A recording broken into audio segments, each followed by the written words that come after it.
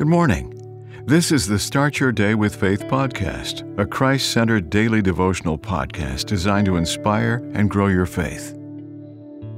September 9th, Quenching the Craving. Bob, a diabetic, had difficulty staying away from donuts. He falsely believed that he could have donuts on his mind without devouring them. He subscribed to a magazine called Donut Desire. From that, he would lecture people on that bad food.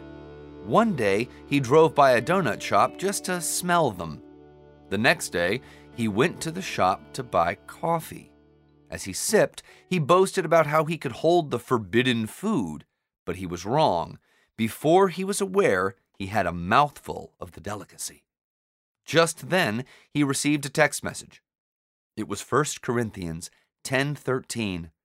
No temptation has overtaken you except such as is common to man. Herein lies a divine truth. Nothing changes until we make a choice to redirect our misguided cravings to the only one capable of satisfying them. Therefore, let us ask for the grace to A. Look to the Lord and His strength, and B.